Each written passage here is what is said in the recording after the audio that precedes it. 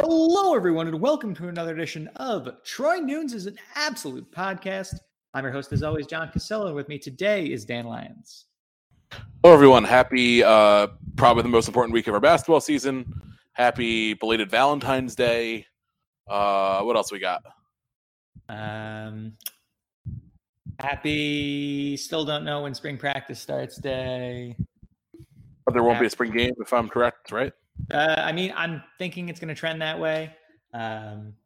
Happy, I don't know, pitchers and catchers are like this weekish. That's true. Happy baseball's a total disaster as a whole, not just the Mets, but also the Mets.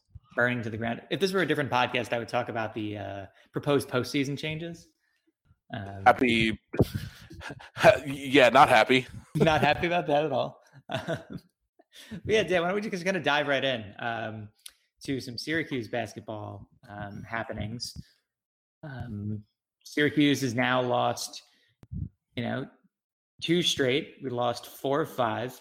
The NC State and Florida State games were particularly brutal. Actually, really the last 4 losses and even the win over Wake Forest have all been particularly brutal. Could have very conceivably won at least 4, if not all 5. But specifically the last 2, 79-74 lost NC State, despite the fact Elijah Hughes only played a few minutes. And then an 80-77 loss at Florida State. That would have been the sort of marquee win that the Orange need to really get back into the NCAA tournament conversation. Unfortunately, they kind of fell apart at the end there. Some bad defense, a missed layup. I feel like a little bit of poor shooting here and there. And you end up a late lead turns into a 3-point loss in Tallahassee. Huge bummer for us as a fan base, as program. Definitely not what we wanted to see. The season basically now comes down to this Louisville game on Saturday, which we'll get to, on Wednesday, which we'll get to. But realistically, I don't see a conceivable path to an NCAA tournament with a loss there. But again, we'll get there. I guess first, Dan, what are your thoughts about the Florida State game and how everything shook out there? I think basically this entire ACC run outside of like the first game against Virginia has looked pretty similar. We don't really have a blowout loss in ACC play. Even that Virginia game wasn't like super. It's 14 points. We came back and got our revenge against them. But I think outside of the Duke game, which was even probably closer than the 9-point edge, or at least a pretty solid single-digit game. Our last 5 ACC losses besides that are by a total of 14 points. So this team is not far away from being like right in the heat of NCAA tournament conversation. If you want to give them all those wins, which you can't really do, but like in that like mystical world, we're probably like a 6 seed. If you want to give us half of them, we're probably pretty we're probably in the field. And it's unfortunately been a thing where, we did get a little lucky. We had a 2-point win against Tech. We had a close one against ND, but close one against Wake. But we've been like kind of living on the razor's edge for so long. And it's just kind of the theme of the season. And these last 2 games have been very much the same case. Florida State would have been a really good opportunity for a win. Maybe the fact that they had one of their best players out would have taken a little bit away from it, but it still would have been a really nice top 10 win on the road. NC State would have been a really nice win without our best player, who was out for almost the entire game. Couldn't pull that one out. So it's going to be tough, assuming that we don't make a huge run here at the end and either like get as hot as possible, make a getting at large, or win the ACC tournament, because like there were plenty of wins on the board for us. There's no real game we were out of in ACC play, plus throw in like the early season difficulties in non-conference play, and it's unfortunate. It just it seems like we're probably not just running out of steam, but we just can't quite separate to the point where we can really put things away comfortably, and that's where you get like really brutal losses like these last 2. Yeah, there's so many things that I think have repeated themselves over and over in the losses, even some of the wins. It's foul trouble from the Syracuse bigs. It's an inability to shoot threes at a steady clip. I think defensive troubles, and in particular, troubles stopping opposing big men and or guard play. I feel like our defense from the guards has lacked. Matt Gutierrez over at The Athletic talked about that a little bit. on Monday. I know Mike Waters also talked about kind of what's going on in the first half and second half endings and how SU's kind of come apart on both ends. Our own Kevin Wall talked about the first, second half splits as well. There are definitely some consistencies here that you can see just popping up over and over. And unfortunately, that's the sort of thing that shows up on tape and shows up in your tendencies and shows up in opposing game plans. And I think at this point, like that there are certain aspects and certain, this SU team that other teams are able to plan for. It doesn't mean they'll always win, but when at that list of maybe like 3 or 4 things I listed, when 2 to 3 of them go wrong, it makes it much easier to pull out those wins. So like going into this year, I think we saw maybe 12 to 13 wins on the schedule in ACC play without really pulling off a big win. I think, that's now probably a stretch. At the same time, like we could easily get to 12 with 6 games to go and still not really possess that big win, other than, a pretty passable victory over Virginia on the road. So I'm not necessarily thrilled by what we've seen, but I also can't be surprised because again, you look at some of these weaknesses, and I think for the most part, like they were known going into the season.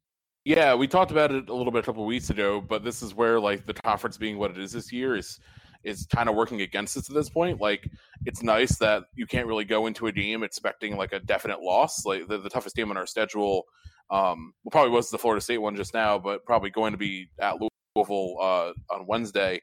And like we saw Louisville come out super flat just a couple days ago. And then everything after that's all very winnable. But when none of those teams get you much in terms of like NCAA tournament cred, honestly, like who's the NCAA tournament team left in our schedule? Louisville, and like that's probably it. that's honestly that's probably it. Like the ACC might only get 4.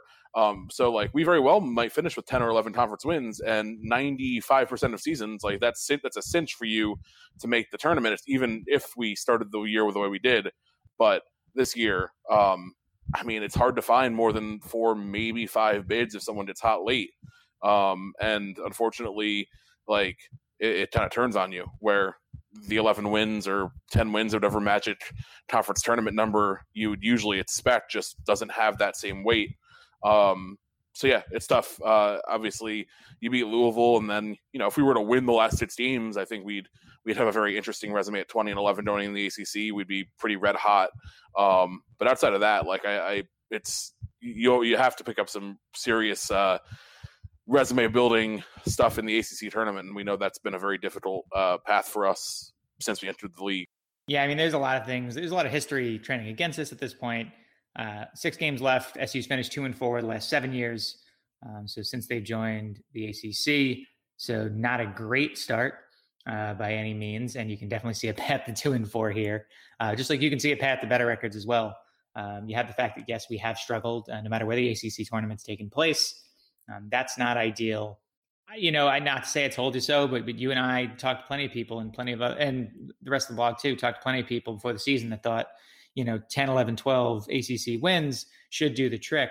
And really, even if the conference wasn't as down as it is now, I still don't think it would be a lock because, you look at the schedule, you look at who we face, you look at who we've beaten, like there's just not enough quality teams. And really, I don't think there's a ton of really bad, like the worst ACC team a couple of weeks ago was Boston College. And I think Boston College is now probably, in that muddled middle of the pack along with, most of the rest of the league. There's just, there just isn't a lot of, I wouldn't say there's a lot of terrible, really. Like Wake Forest is the only really like bad team. And even then they're like not as bad as they have been historically when they've been terrible. North Carolina has too much talent, even with their record, they have too much talent to really be considered terrible.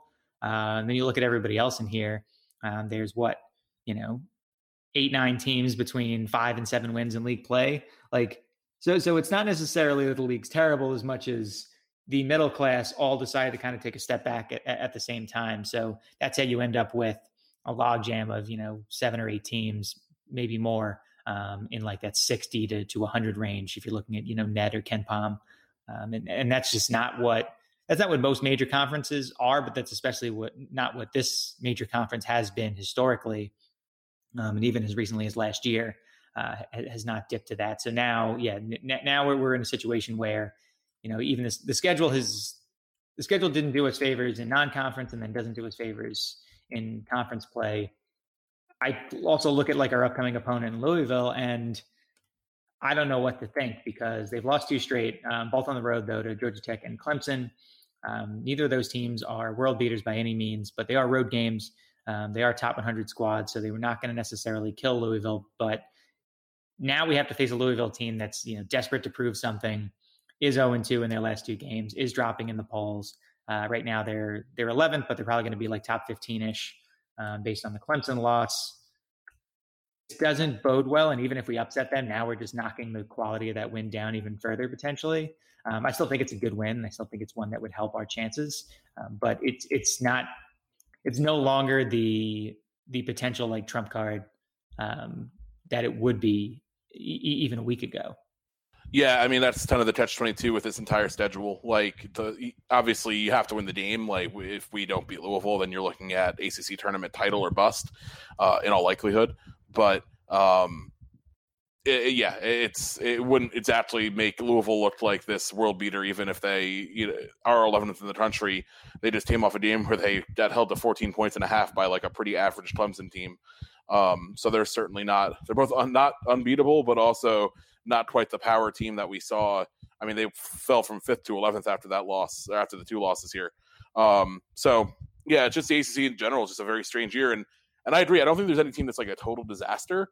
But with everyone being in that like 60 to 100 net range, like that's a lot of teams on the wrong side of the bubble, where if you just pushed everyone up like 10 spots, we could be talking like, oh, the ACC may be a little top heavy, but they're going to get, 8 teams in the tournament this year. And it's just like everyone's just like a step below where they need to be for that to be the reality. So you end up with this weird like 4, maybe 5 team league. Yeah, it's definitely the weirdest thing I've seen from the ACC since the first expansion. Well, first, quote unquote. The one that brought in Miami and BC and Virginia Tech, where I feel like the league has been pretty deep and has been a 5 or 6 team, bid league for the most part, with few exceptions.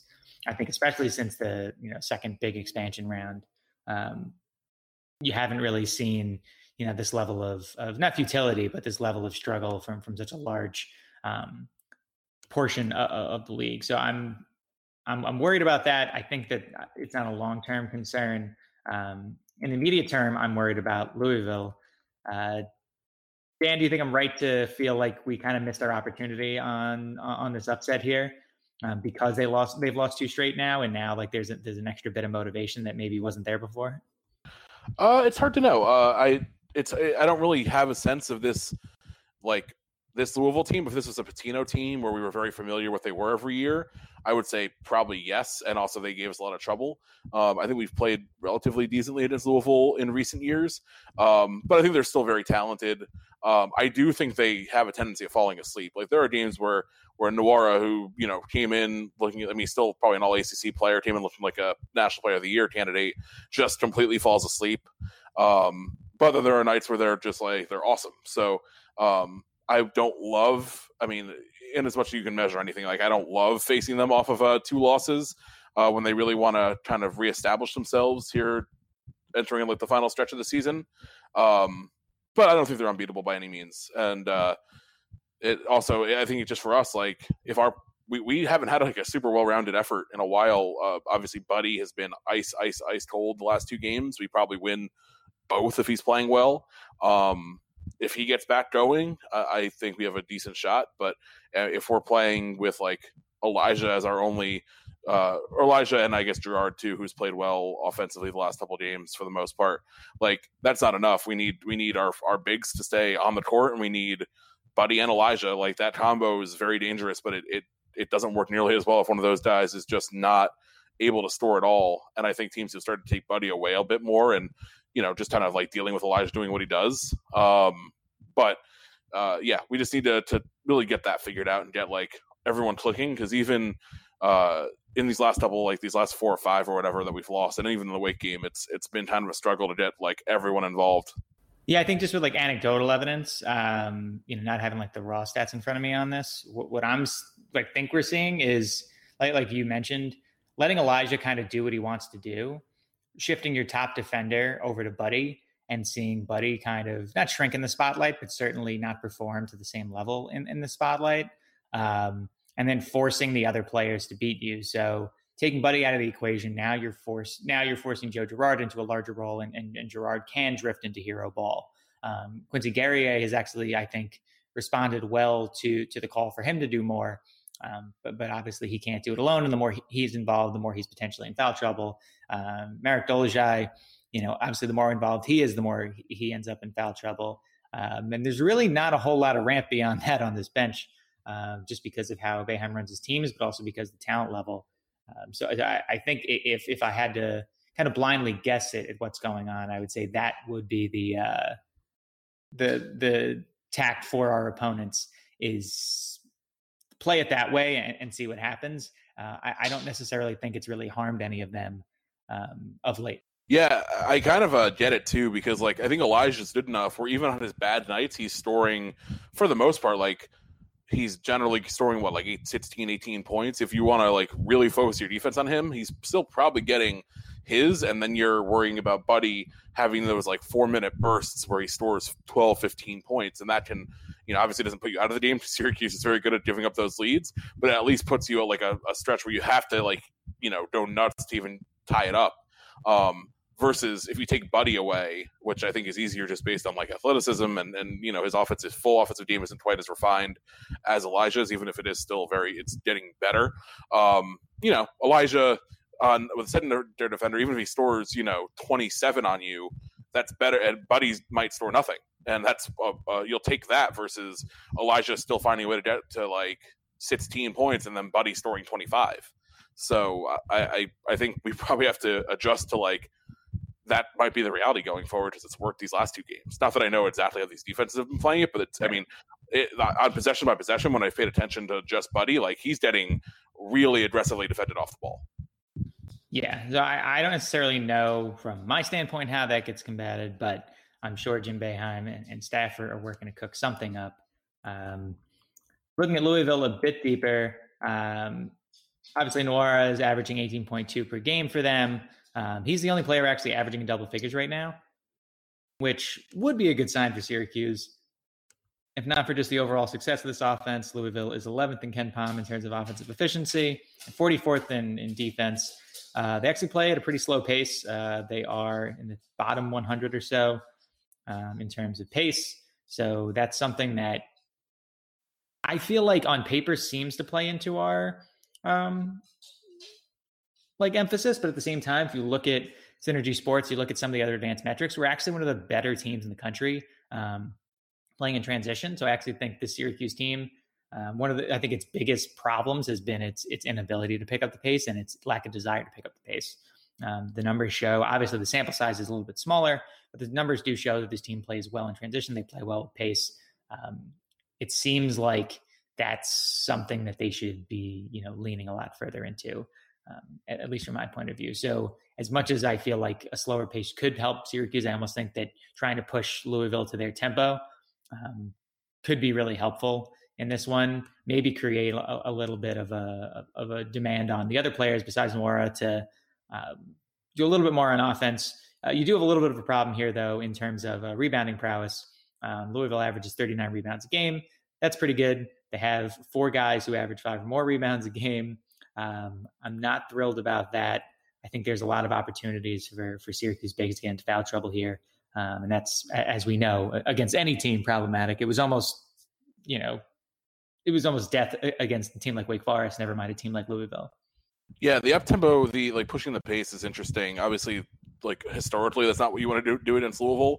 But in bursts, considering you have a guy like Marek who can push the ball all the way up the floor and store himself off of his own rebounds, which is super impressive. But then you throw in Girard's gotten pretty decent at getting to the hoop and getting to the line on those fast breaks. You obviously have the risk or the risk for the opposing team of Elijah and Buddy getting open as trailers. So I certainly wouldn't be opposed to it at all. I guess the upshot, the problem is the depth and concerns there. But on a possession by possession basis, if you can get a run out and really at least take a shot at it, especially when the offense is stale. Like I'm all for trying to change things up and see if we can get some easy buckets or get some easy draw some easy fouls and make them work on that end. So yeah, it's not something we've seen a ton this year, but in spots I think it's looked pretty good. It's just not been a focus. Yeah, I mean, just again, something to watch. We'll see what happens. I think we're going to have to see some sort of different look based on what we've observed, what others have observed, that like something's not clicking necessarily. It's not the offense has played like completely miserably of late, but obviously threes aren't falling. You're seeing that change in how they're guarding Buddy. So something has to look different here if we want to pull an upset. Dan, if you want to pick this one, what are you seeing occurring down in Louisville? I would love to pick us. It's just hard to see based on these last couple of games. This is probably again the toughest test we have on the entire schedule. I think we'll keep it close as we've been keeping it close. We really haven't done run out of the gym since non-conference play. I'll take Louisville 78, Syracuse 72. All right. Yeah, I'm going to go. I know Louisville's offense has been struggling a little bit lately, but I think they'll be able to return to form a bit again, especially knowing what we know about SU's troubles in the paint at times. Give me Louisville 83, Syracuse 74. Fair enough. So again, not something I'm thrilled about necessarily. Dan, why don't we take a little break for our sponsor? And we're back. Hoops-wise, I know we started talking about it a little bit, but we'll talk about it a little bit more here before halftime. Dan, how many games, if we beat Louisville, how many games do you think Syracuse needs to win in the ACC tournament to make the NCAAs? And if they don't beat Louisville, do you think that it is truly championship or bust in order to make the field? If we don't beat Louisville, I think it's probably championship or bust. If we do, I think you probably want to avoid more than like one other loss the regular season, and I think you probably need at least one or two in the tournament, depending on who they are. The matchups matter a lot. Right.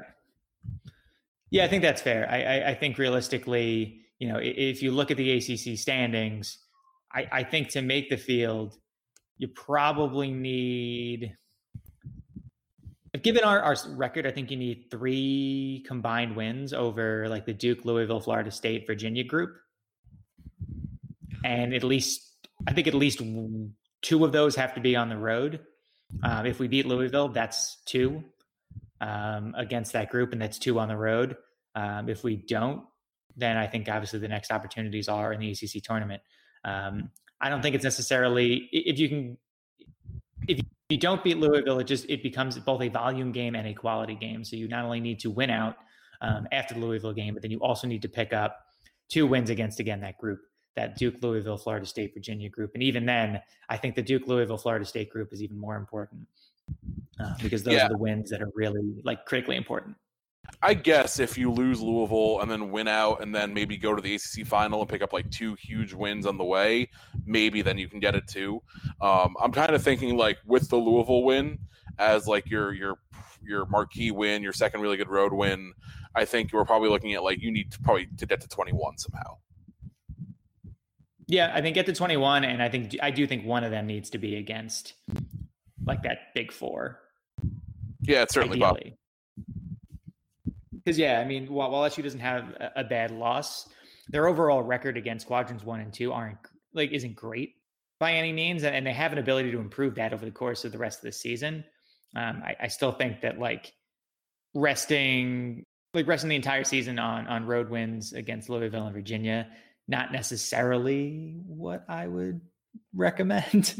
It's another example of where the ACC being weird doesn't help us come tournament time, because most ACC tournaments say we're the 6th seed playing the 11 in our first game, might actually be a pretty nice win, where now it probably doesn't mean that much until you finally get against those other quarterfinal type teams.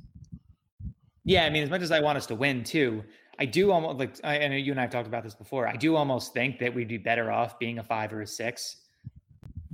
from an NCAA tournament standpoint, because then we have an opportunity to pick up another potential like quadrant 2 win, and then make sure that we face at least one of the quadrant 1 teams and at least one of the like NCAA tournament bound teams who a win against them would matter quite a bit. Versus, having a double bye. And then, yes, you probably did beat one of those teams, but not necessarily. But you also get to, you also might not necessarily have to face one of those teams at all, especially if you lose in the first game. Yeah, it's like you almost want to root against your own seeding so that you have the most possible opportunities to get big wins. Because if you lose the first game, whatever, you weren't going to make it anyway. So, it's just a weird spot to be in, just overall.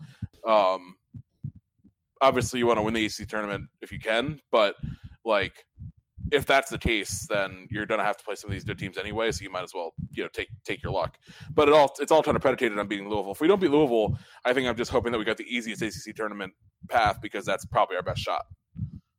Yeah, that's fair. I think that's a whole different level of calculus. I think it's something we can talk about next week, depending on what happens here, what happens over the weekend. That was depressing though, Dan. So why don't we talk about beer to get our mind off it? Well, luckily, not related directly to our recent skid. I've had probably my biggest beer week of 2020 so far. I was in Connecticut last week, stopped at Lock City Brewing in my hometown of Stamford. Had both of their Over the Garden Wall releases right now. I tasted the sweet cherries and key lime, which was pretty good. And then I bought cans of the raspberry boysenberry blackberry sour, which is very good.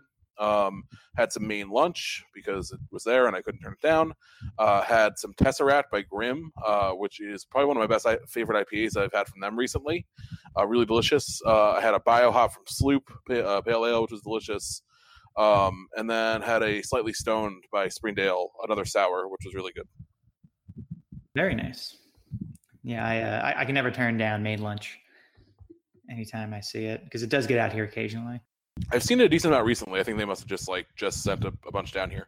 Yeah, I think they ramped up distro a little bit too. I know lately, which is helpful. Some things from me. I was up at Highland Park brewing a couple times in the last week or so.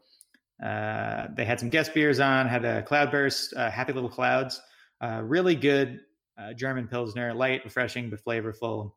And Timbo Pils, a beer that I talked about a little bit last year. One of my favorites, actually my complete favorite of 2019, as far as new beers for me. One of the favorite beers I've ever had, and that's just a Pilsner.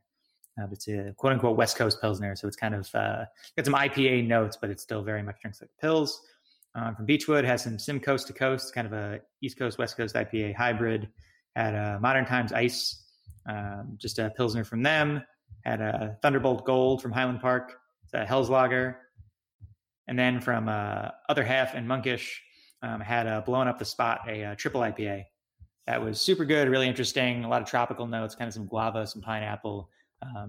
If you're I feel like actually I really enjoy triples more than like hazy doubles lately. I feel like triples end up being a lot more heartburn inducing while doubles end up being a lot more heartburn inducing while triples end up being a little bit smoother. And always love, Other Half stuff and Monkish. I think I've actually noticed the same exact thing, and I feel like more people are doing triples recently. Yeah, I feel like Other Half has definitely like set the standard there a little bit. And Monkish usually kind of like not copies them, but Monkish definitely follows along with some of the things they do trend wise. So I guess not too surprising to see the trends kind of parallel one another, given the two breweries the closeness of those two breweries that kind of are leading the way on both coasts. Yeah, I've definitely just noticed that like this year, basically, they're like everyone has like a triple out, and most of them are very good. And I do agree they have been like pretty smooth compared to some of the harsher doubles, which is nice. So way to go, guys, making triples. It's appreciated on this end. Back on the IPA train, even though it never really got off, but you guys know what I mean. Yeah, same. Yeah, for me, it's like IPAs and Pilsners are what I drink by and large. Speaking of alcohol, an interesting scheduling news piece, not for Syracuse, but something that you'll probably appreciate. It was announced today that LSU and Utah scheduled a home-and-home football series. So if you're looking for an interesting culture shock, it's didn't LSU and BYU play like not that long ago? they did. Yeah, it was also weird. It was a weirder, really, than this one. Definitely, it's like I mean, you can kind of see it over the last couple of years, like especially in the SEC. It's pretty clear that schools expect the playoff to expand, in which case like scheduling becomes super important, because right now what we've kind of learned is that if you go undefeated, you're fine. Like it's very hard to not go undefeated or to not make the playoff at an undefeated Power 5 record. But if it gets to, goes to 6 or 8 teams, then the record or the schedule becomes super important among the one-loss teams. So you're seeing a lot of SEC teams and Powers especially schedule more home and homes with like Pac-12 and Big Ten schools, and a lot more like double up on Power 5 non-cons, which again, very different calculus than what we're looking for, what we support here for Syracuse at the moment. But it's appreciated as like general college football fans. I love having more games like that. Yeah, definitely interesting. I think Utah's kind of stepped up a little bit lately. LSU, I know, had a Florida State series on the books. I think last week they put that one on. And then there's also this Utah series.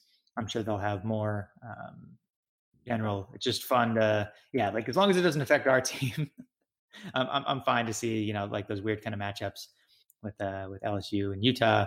Your LSU fans will enjoy drinking in Salt Lake. It's actually a more fun drinking town than you think, even if the 5% limit does kind of hamper what you can do. But it also, because I talked to a couple different brewers and bartenders when I was last there, it does kind of create like an interesting challenge, because then it's like, how do you pack the most amount of flavor and hoppiness and diversity into your offerings with a strict cap? So, I mean, for those that take it as a creative challenge, I think it has worked out well.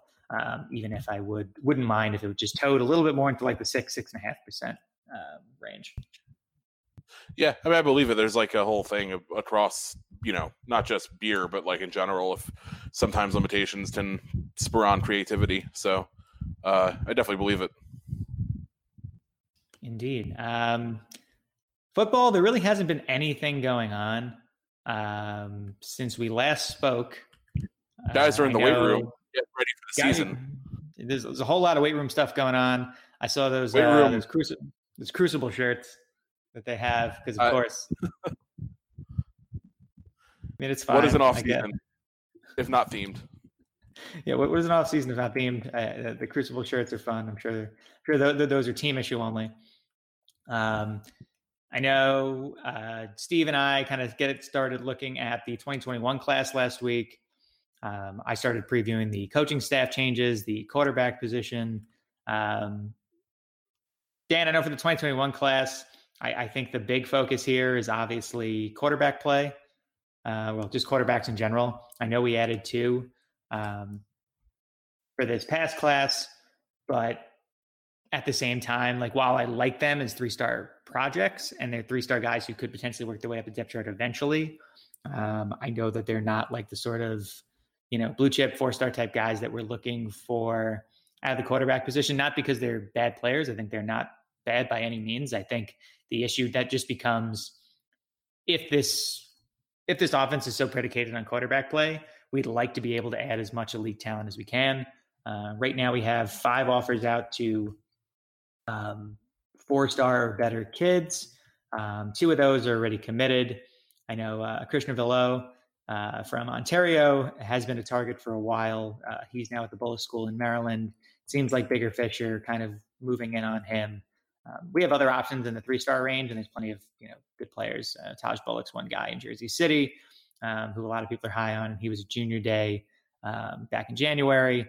Overall, I think this is a huge, like just really critical recruiting class for Syracuse. As I don't think we need to turn this into a top 40 class by any means. I think if we can just find a way to get it above top 50, even if it's just 48, and just get a couple 4-star guys in there, I feel like that's kind of the proof we need that this offseason's additions, specifically with a recruiting bend, were the right ones, and that we're progressively trending upward, even if it's not at the most rapid clip imaginable. Yeah, obviously quarterback is where things start, and even with bringing on 2 late this year, and hopefully 2 guys that end up being kind of diamonds in the rough. Really, you just need one of them to be diamond in the rough, numbers wise. You still want to try to add a quarterback every year if possible, and that's why like the 2020 getting some guys in the door was so crucial. But now you don't want to settle for that type of player. No offense to those guys, we don't really like. They're just kind of unproven talents. 2 years in a row. Villieu, I think, has been the one we've probably heard the most about, especially being from Canada. Obviously, if there's if it's anyone's backyard, it's our backyard. Cue the jokes from all the fans of other programs. But with him going down to Maryland to the Bullis Stool, obviously that does invite more attention, and it does look like he might turn into like an elite recruit.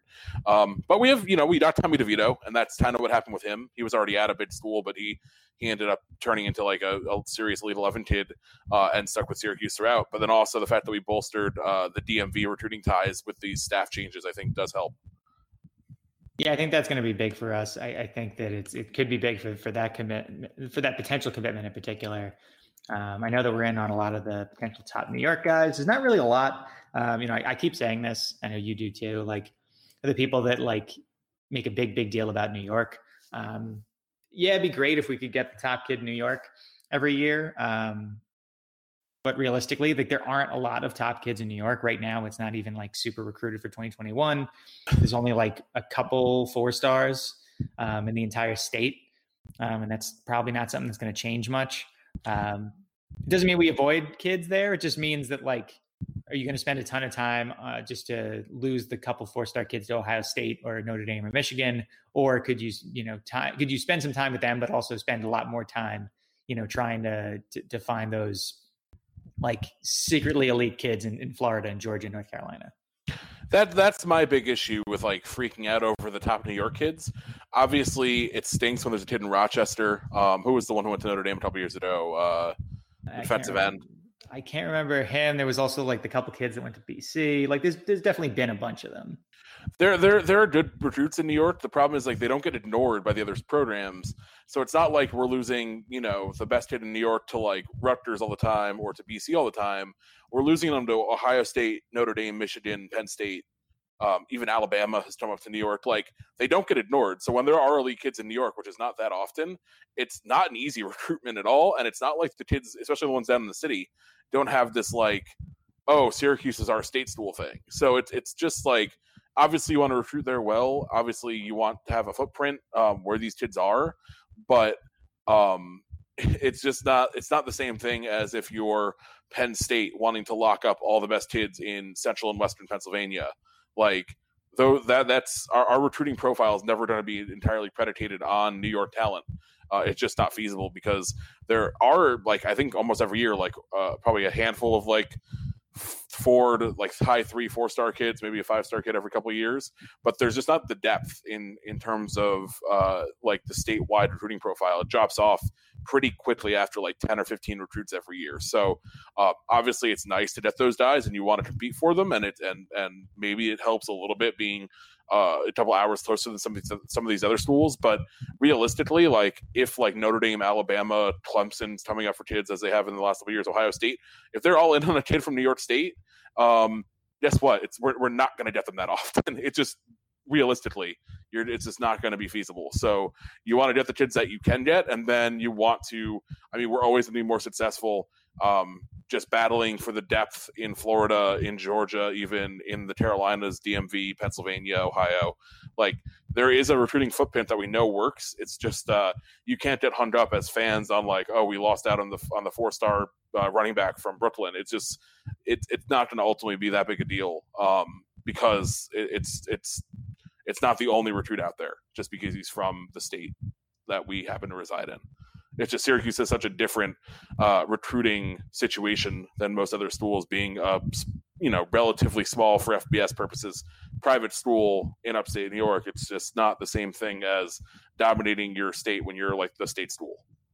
Oh yeah, and like you look at Rutgers, which like the reason that they got to any sort of prominence under Greg Schiano the first time was because they started, converting those New Jersey kids that we used to convert with some more frequency, while Penn State still kind of predominantly got the best kids around there. Now, you look at, since Rutgers joined the Big Ten, Rutgers isn't really converting those kids, and Alabama's coming up, and Penn State and Michigan and Notre Dame are able to get a lot of those guys. I mean, I was looking over the top 150 or so for 2021, and one of the common threads I saw was that almost every top kid is offered by the same 10, 15 schools. And those schools don't really bother recruiting anybody else. They don't bother trying to scout anybody else, because chances are they're going to split those guys between them. And maybe you'll make a couple of regional plays here and there, but all these, Ohio State and Penn State and Michigan, Alabama, Notre Dame, even Auburn, Florida, Georgia, LSU, all of them can just recruit nationally. And they do recruit nationally, and they're able to just walk into wherever. And there's not so many kids in any area that go, oh, I want to play for my hometown team because I want to play in front of my hometown fans. There are some of those, but the percentage isn't super high, and it's especially not super high when you get to those 4 and 5 star talents, the guys who see the NFL, as a future for them. So it's not to say never. It's not to say we can't. We have, even in recent years, we have. But it's just to point out that recruiting continues to change, and it was good to see this offseason for Syracuse kind of change with it. We just kind of have to roll with the punches, and again, hope we can, get a couple, high 3, some 4-star guys, and guys that fit what we're doing on both sides of the ball, and that's really going to be critical. For this regime's continued success. Yeah, no, that's a very good point. I mean, it is becoming not just for us, but I think even more for the big schools, as you said, way more national. If you look at Alabama's recent classes, they go out west a lot. They go because USC's dipped. Well, yeah, I mean, California in general, none of those schools has really stepped up to control the state. So the SEC is going hard after California, and a lot of the Big Ten and some others, but it's really getting picked over. So and Clemson has one South Carolina kid in their last class. Yeah, and they got the best quarterback in the country from California, DJ Uiagalelei. So it's changed a lot with social media, with it becoming very obvious who will and will not take you in the NFL. And it's, it probably helps in some ways and is probably not as great in a lot of ways for a school like Syracuse, but you just have to adapt. And if Alabama is teeing in on a kid from California, there might be, or, say Georgia is teeing in on a kid from California or a kid from Texas. There's another kid from Georgia that isn't getting looked at from them, and that kid might be awesome. So you have to go and identify talent and make sure if you're Syracuse, you're not letting those routes stay unturned. If there's a kid who's not getting the offers he would have 10 years ago because things have gotten more national for the SEC schools. Yeah, I mean, I obviously SU. The majority of SU's class is still going to be those 3-star guys. Maybe not the guys that are diamonds in the rough, maybe not the guys that need a lot of coaching into projects, but 3-star guys nonetheless, and hopefully more high 3 stars than not. But what I think you and me and a lot of other people want is just a handful of 4-star guys that, and maybe they end up being high 3s that were just undervalued. So, your guys your Andre Cisco's, potentially a guy like DeVito, a guy like Taj Harris, other players that are on the roster and are already looking good for Syracuse. Trill Williams, who was a 4-star, players like that. I'm not saying, and nobody else is saying come just suddenly only 5 stars and shoot for the moon. I think what's going to be interesting now for this staff and for Dino in particular is how do you sell a different, a different projection? For the first few years, it was selling the future, selling the promise of what Syracuse football could be. Then Syracuse football got to the promise of what they could be, at least on paper, with a 10-3 season, a top 15 ranking. It seemed like the summit was reached.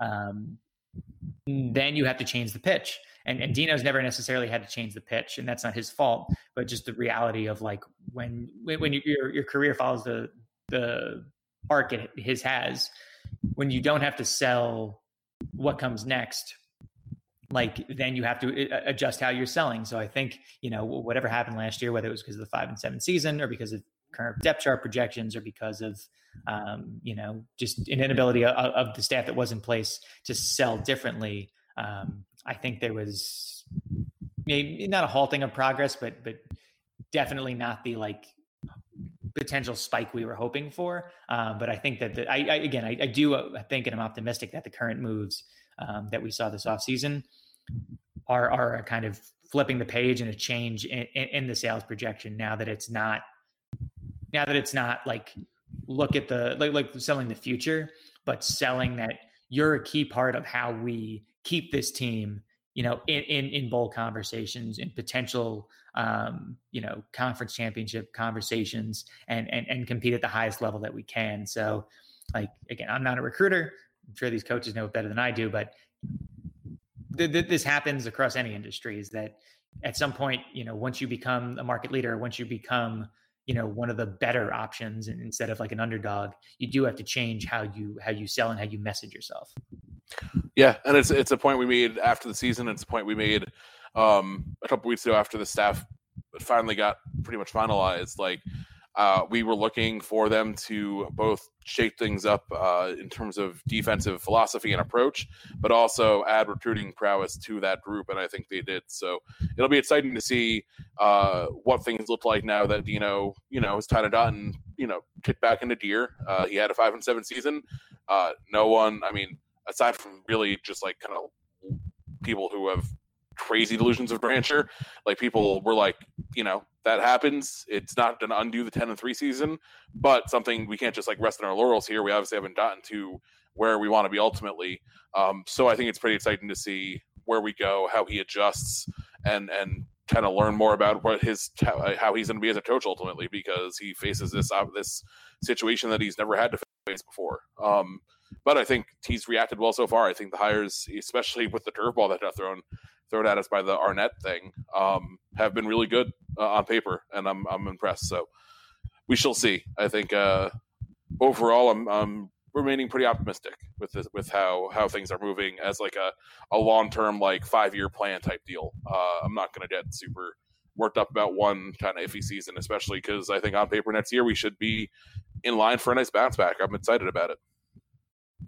Yeah, agreed. Obviously, the S&P projections that came out recently did not love us.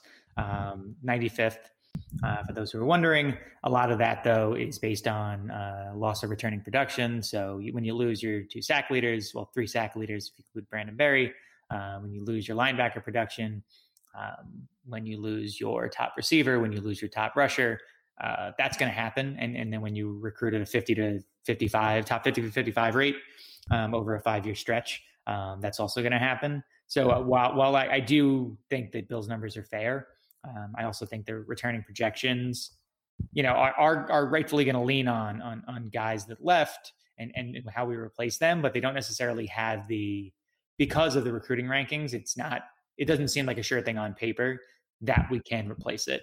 And while I don't think it's a sure thing, I do think that we stand a pretty good chance because of the system to be able to replace that production, even if not the players themselves.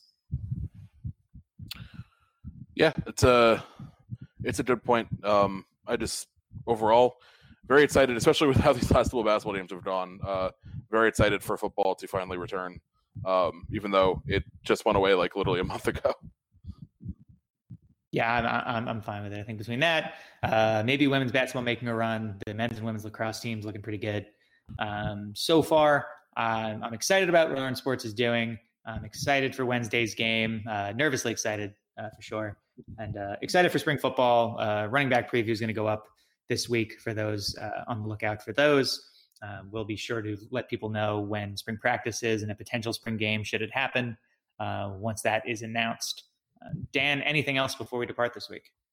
No, I echo all those sentiments. Women's basketball, nice bounce back as of late. Lacrosse looks really good. Obviously, it's early. The Army game will tell us a lot. Women's lacrosse looks good, but spring should be fun. Indeed. For everyone, that was Dan. I'm John. Thank you for listening to Troy Nunes and Absolute Podcast. Please be sure to rate, review, subscribe. In particular, subscribe on iTunes, on Megaphone, on Spotify, Stitcher, TuneIn, Overcast, any other service you may listen to us on, and go Orange. Go Orange.